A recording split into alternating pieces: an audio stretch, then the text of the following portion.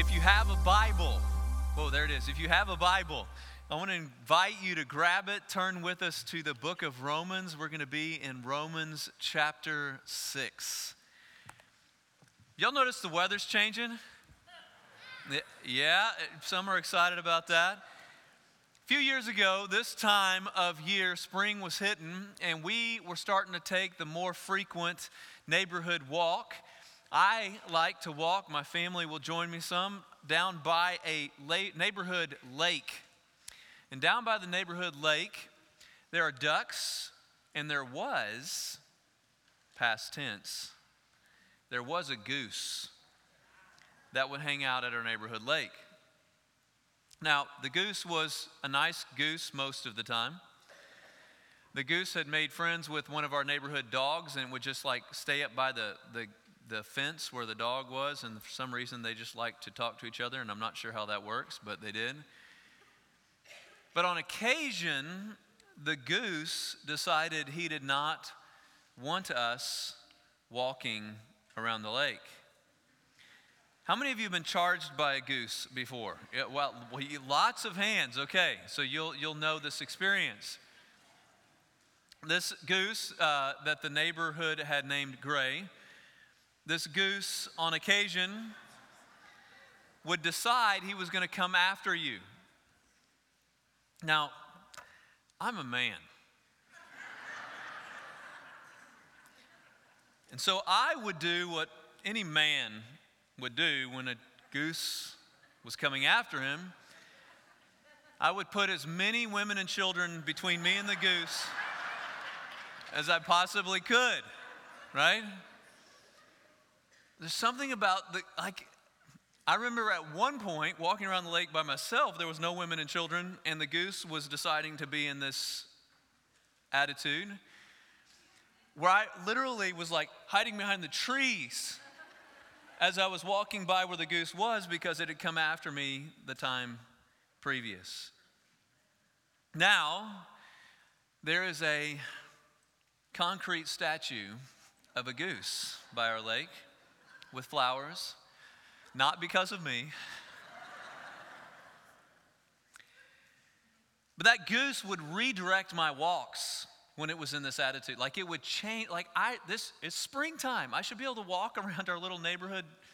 It's actually sewage drainage, but it's a pond. And this goose, now, let's think about this for a second. This is a duck. Do y'all see any tusks? Any fangs? Talons? Has anyone read an article about a goose chewing off an arm?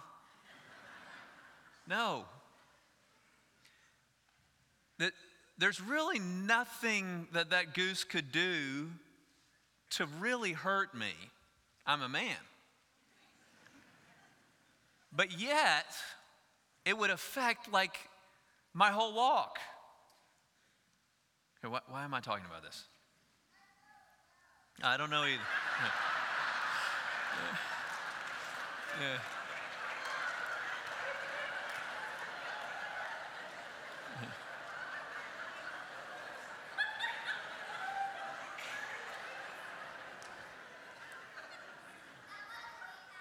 Yeah, that wasn't. Yeah,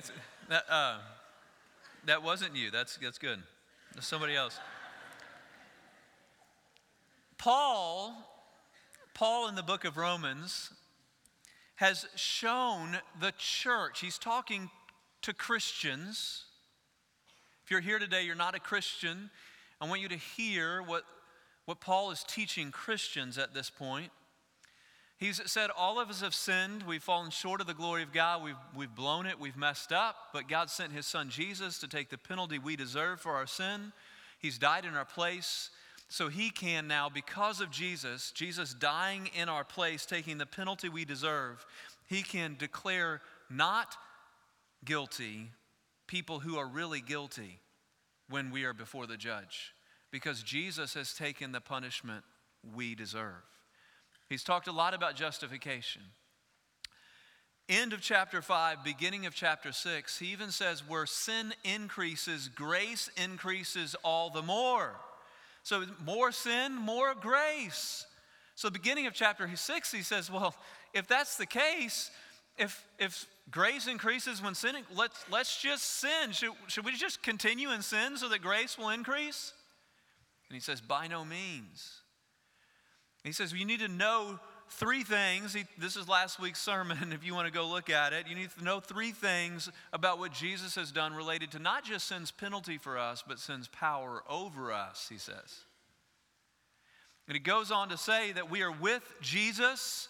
Jesus has freed us from the power of sin, and that relationship with sin is permanent. So he says, and then verse 11, first imperative in the whole book of Romans, we're just walking through the book. First thing he tells us to do is he says, count yourself dead to sin. Literally to believe, to consider that not just sin's penalty is gone, but sin's power is gone. He says it's gone. So you need to believe that. I mean, we when we were walking through this passage last week, we said, I'm with Jesus. This is what we needed to know. Sin has no control. It's on some level, it's like a goose around the neighborhood pond. It's still going to really annoy us in life. There's times when it's going to threaten us and it's going to seem like it can really control us. But we, through Jesus, we're not just men. we're indwelled by the Spirit of God. We can now act different in response to sin. Does that mean we're going to be perfect? No. Chapter 7, where we'll be starting next week, he'll talk about this wrestle even in Paul's life, in my life, in your life with sin. So, Paul, if sin has freed us, if sin has freed us, Jesus has freed us, we're with Jesus, sin has no control. What do we do? Well, then he starts saying, he says, don't offer the parts of your body to sin anymore. Don't present yourself to sin. Then he says, because we're no longer under the law, earning God's favor through doing the right thing. We're no longer under the law, we are now under grace. It's what Jesus did that gives us right standing before God. So if we're no longer under the law, but we're under grace, what does that mean? All right, stand with me. I'm going to start reading in verse 15.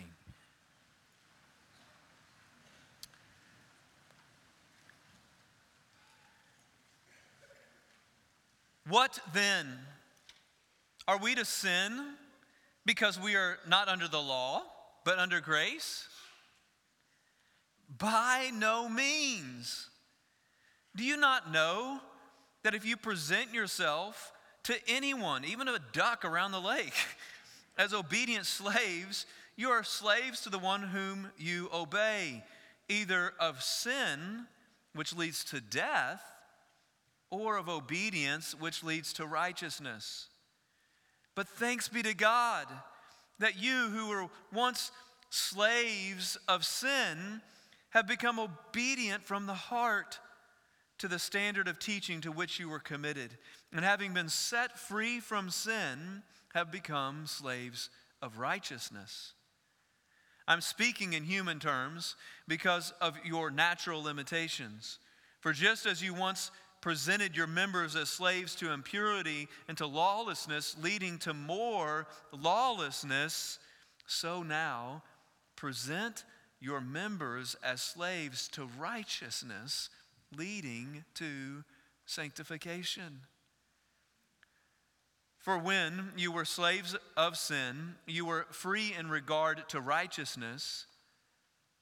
But what fruit were you getting at that time from the things of which you are now ashamed? For the end of those things is death. But now that you have been set free from sin and have become slaves of God, the fruit you get leads to sanctification, and its end, eternal life. For the wages of sin is death, but the free gift of God is eternal life in Christ Jesus our Lord. Father, I pray in the name of Jesus, through the power of the Holy Spirit, that you would help us as sinful people to see and live in the freedom that you've offered us. And this passage is going to show that this freedom actually gives us the opportunity to offer ourselves in slavery to a better master.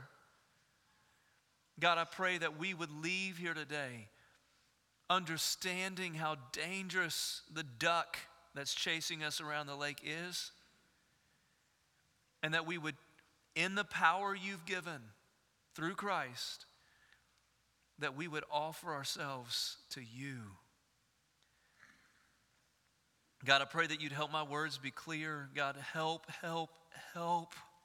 me, God, to teach your truth. Holy Spirit, help. In Jesus' name, amen.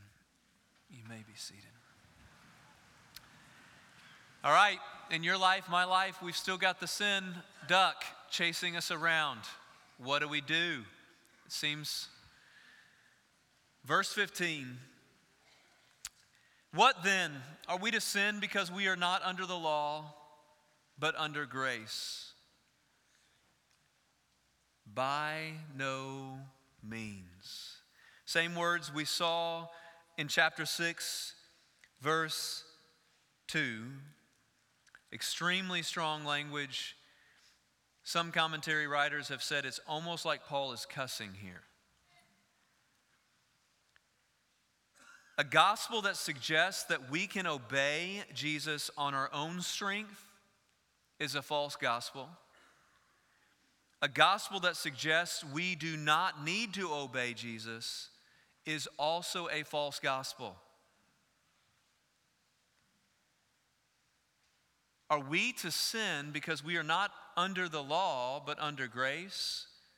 Are we to continue in sin even though the talons and the fangs have been taken out of the goose?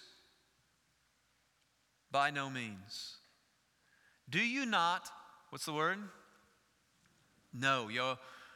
I keep pointing back to last week. Y'all do need to see what he says at the beginning of chapter 6 to get what he's going to say at the end of chapter 6. He's only going to tell us one thing we need to know this week, and it's a principle. It's this incredibly powerful principle that if you present yourself to anyone as obedient slaves, you're going to be a slave to the one whom you obey. What does he mean? Even if that person doesn't have power over you, if you let it have power over you, you're going to be a slave to it. Here's the words of Rebecca Pippert, Christian author, speaker. Whatever controls us is our Lord. The person who seeks power is controlled by power. The person who seeks acceptance is controlled by acceptance. Anyone feel that way? Maybe it's not power for you, it's not acceptance for you. Maybe it's pleasure for you, and you're controlled by it. We do not control ourselves. We are controlled by the Lord of ourselves. And what is the Lord of yourself? It's the one that you're offering yourself to, is what Paul is arguing. And what Paul is going now to present to us in this chapter is two different masters that are going to lead two different directions. One is sin, and one is obedience. The Christian now that's been set free from sin actually has the opportunity to offer themselves again back to sin. You've done it, so have I. What will happen if you lead to sin? Well, here's what he's going to want you to see in this chapter. He's going to compare these two things, and he's going to help us look objectively to what's going on around the pond of our life. Sin's going to lead us to be who we don't want to be and to go where we don't want to go. That's where sin's going to lead. Obedience, on the other hand, leads us to be who we want to be and to go where we want to go. Problem is, in the heat of the moment, the world's not going to tell you this. The temptation's not going to tell you this. The goose is not going to tell you he's really not threatening. And Paul is going to help us see where sin leads and where obedience leads, and he is going to ask us, not just ask us, command us to do something about it. Back to verse 16. Do you not know that if you present yourself to anyone as obedient slaves, you're slaves to the one whom you obey, either, two different options here, two different masters, either of sin, which leads, here's where it's leading, to death. No one wants to go there, right? That death in the Bible is not just a physical death, it's separation from the author of life forever. Leads to death. Or obedience, second master, which leads to righteousness. Becoming who you really want to be. Doing the right thing, treating others right. Verse 17, thanks be to God. This is going to be now, he's talking gospel indicatives before the imperatives. He's going to remind you that this is the work of God in and through our lives. Thanks be to God that you who were once slaves of sin have become obedient from the heart. When you're saved, the Holy Spirit moves into your life and there's something different. There's something different from the inside out. Not that you're going to be a perfect person, no. I talk to people often and say, I'm not a Christian because Christians are a bunch of hypocrites. Yes, they are. But God is working in hearts and lives to will and to work. This is Philippians chapter 2. God is at work in us both to will and to work for his good pleasure. He's starting to work from the inside out, prompting us to become obedient to the standard of teaching to which you were committed. And having been set free from sin, chapter 6, first half, have become slaves of righteousness. This is the work of God in our lives. Verse 19. I'm speaking in human terms because of your natural limitations. What are the human terms? Slavery. I don't know if you've noticed, he's talking a whole lot about slavery already. Slavery in 8 verses that we're going to teach today is brought up 8 different times. He's talking about these 2 different masters that we can have in our lives. Do you know that slavery at the time of Jesus was different than slavery in the history of our country? Slavery at the time of Jesus, even the New Testament teaches twice directly, was wrong, but it was more like indentured servanthood. Most slaves were earning money. Most of them could earn enough money to eventually buy their freedom. Look at the parable of the talents is one of the parables that Jesus talks about related to this. Doulos, they're bond servants, slaves to someone else. He's speaking in these terms because he wants us to learn something. For just as you once presented your members as slaves to impurity and lawlessness, leading to more lawlessness. Wait a second. Look what happens if you present, keyword in our text. Look what happens if you offer yourself to something you're actually now free from, sin. It's going to be leading in your life to impurity. No one wants to be impure. To lawlessness and even more lawlessness. Have you noticed this? Christian, have you noticed this? That if you keep giving yourself to sin, that sin takes more and more and more of your life, the more you give yourself to it. C.S. Lewis, when he writes on this passage, he says, hey, what scares me as I look at Paul compare these 2 masters, he said, if I keep giving myself to sin and sin keeps increasing, you know what's going to happen? The Bible says that we live forever. Can you imagine sin increasing forever for those that are apart from Christ? He says, that's actually like the definition of hell to me, he says, to think of my sin increasing forever.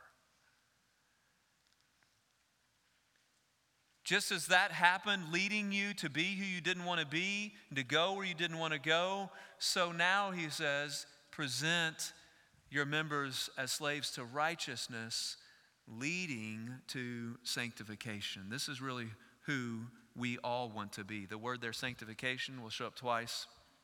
Literally is the word holiness. Us truly becoming who God wants us to be. But even for non-Christians that have conversations with the many of you that are here today that are skeptical looking in on what we teach, most, if not all that I talk to, want to be a loving, genuine, good person who from the inside out is doing the right thing when it comes to other people. that's who you want to be.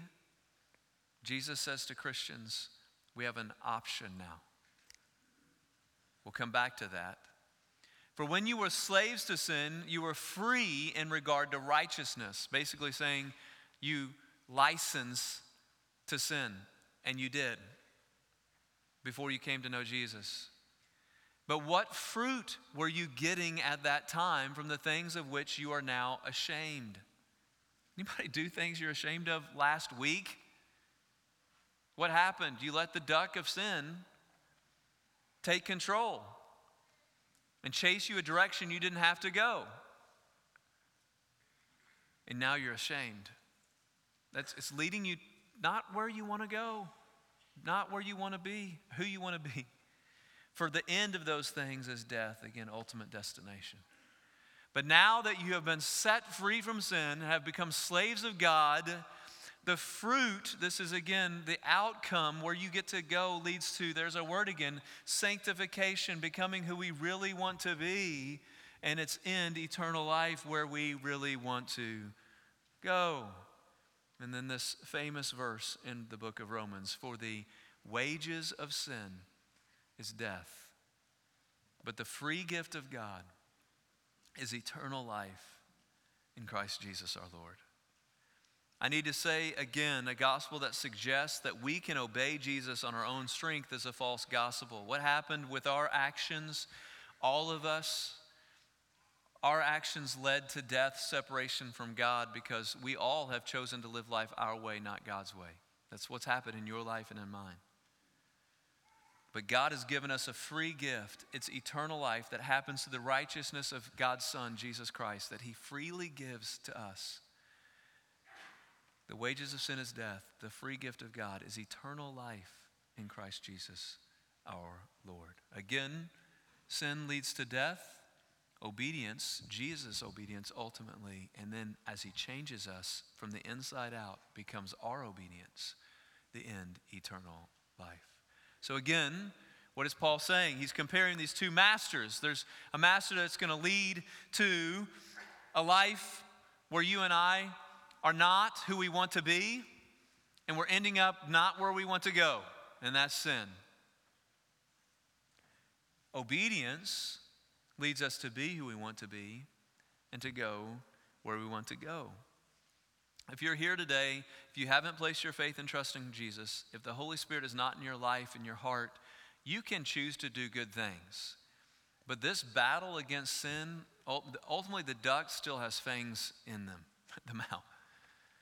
This illustration is not as strong as I want it to be. I just pictured this duck with fangs and it didn't sound very scary to me. But however, when the goose is charging, right? If you're a Christian, if you've placed your faith in Jesus, the Holy Spirit is in your life. God has positionally changed sin, right? This is what, again, we learned last night. I'm with Jesus, sin has no control. I'm with Jesus, sin has no control. What is Paul now trying to push the Christian to do? Not just count themselves dead to sin, last week, consider, not just believe that not only is sin's penalty gone, but now also sin's power is gone. He doesn't want you to count, to consider. The second command now is to present, it's to offer, or your translation might say, to give yourself to a different master. I'm giving Jesus complete control. Last week, consider yourself, because of Jesus, count yourself dead to sin. I'm with Jesus, sin has no control. This week, present yourself to obedience, to righteousness. I'm giving Jesus complete control. Y'all see the difference? Again, what does this mean? That we're going to be saved based on how obedient we are? No! Paul's talking to people who have already been saved. But in your life, you can offer yourself. You can let the goose chase you out of the direction that you want to go, ending up becoming who you don't want to become. Or you can give Jesus complete control of your life. All to Jesus I surrender. All to him I freely give. I will ever love and trust him, in his presence daily live. I surrender all. I surrender all. All to thee, my precious Savior, right? I surrender all. Has this ever happened in your life? I want you to see it in the words of Paul. Verse 16, we'll go back. Do you not know that if you present yourselves to anyone as obedient slaves, you are slaves of the one whom you obey? You can give different things control of your life, either of sin, which leads to death, or obedience, which leads to righteousness. So what was the problem? The problem was in the presentation. If you present yourself,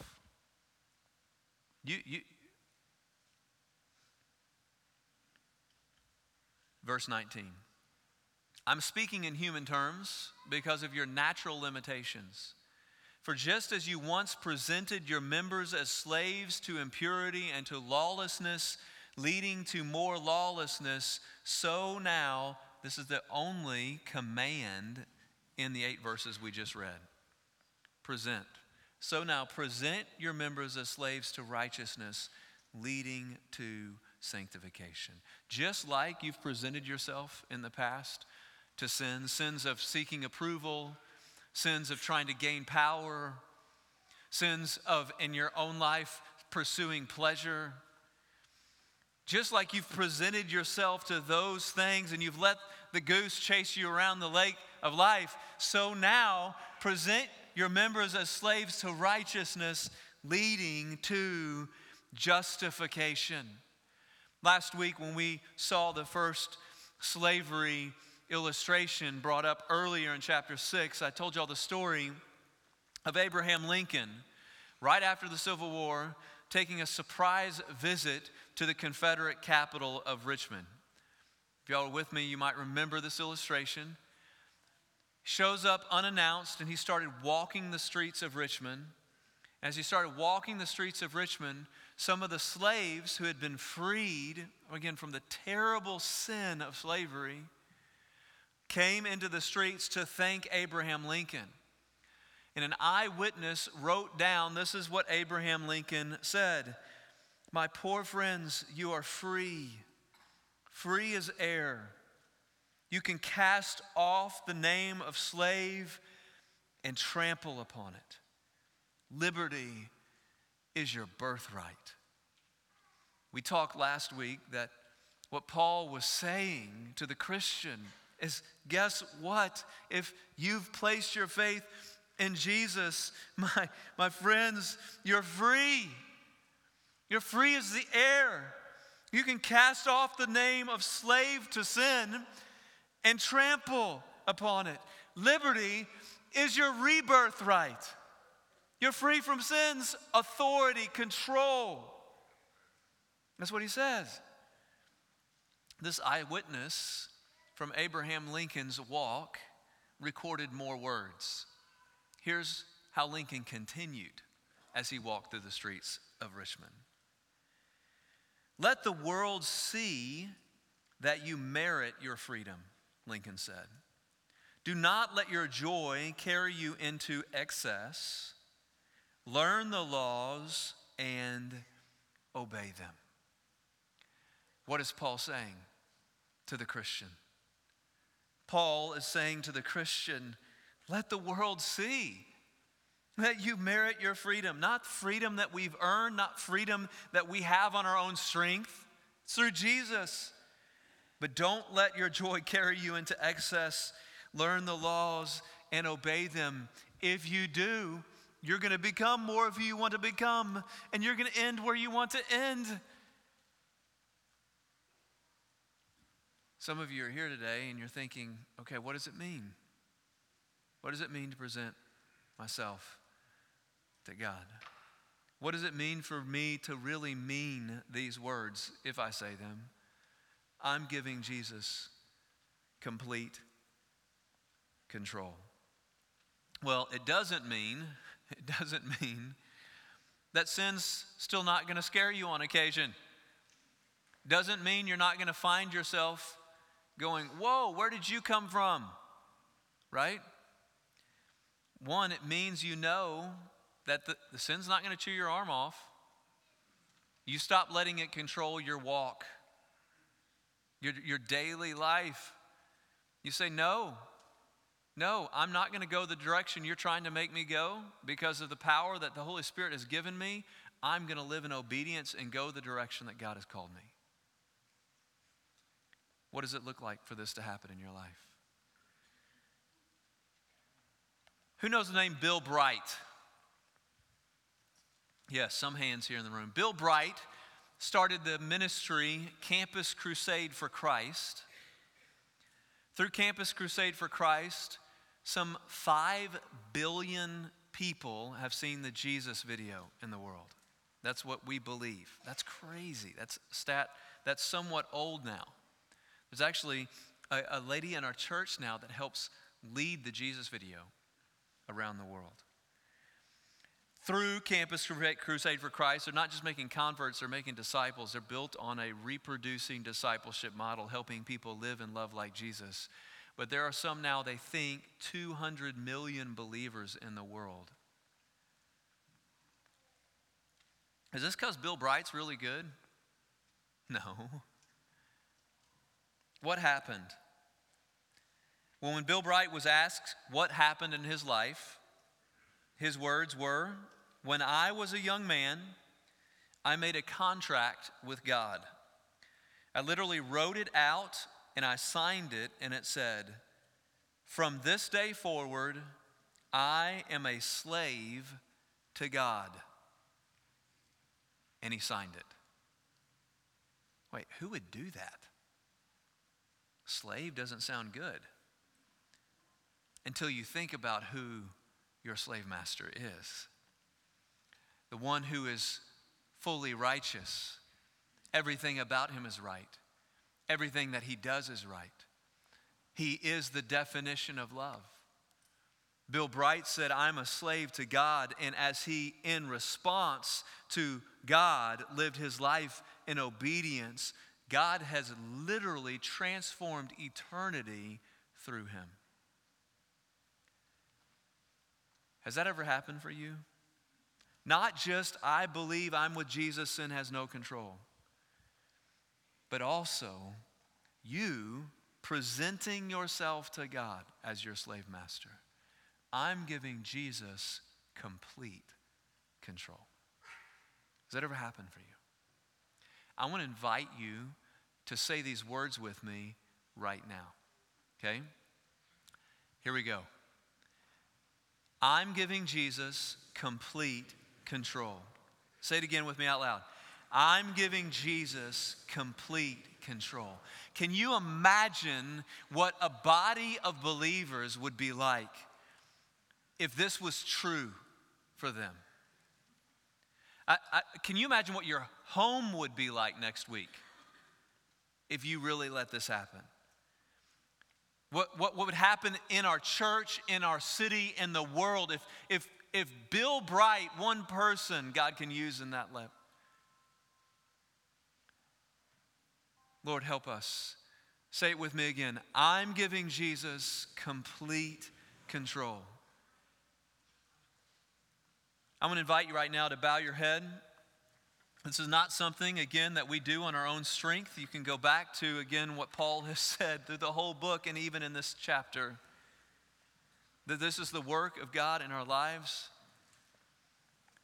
But if you really right now are ready to say, God, I really, as a Christian, because of the freedom you've given in Christ, I want to offer myself back to you. I want to present myself. I want to give you complete control of my life.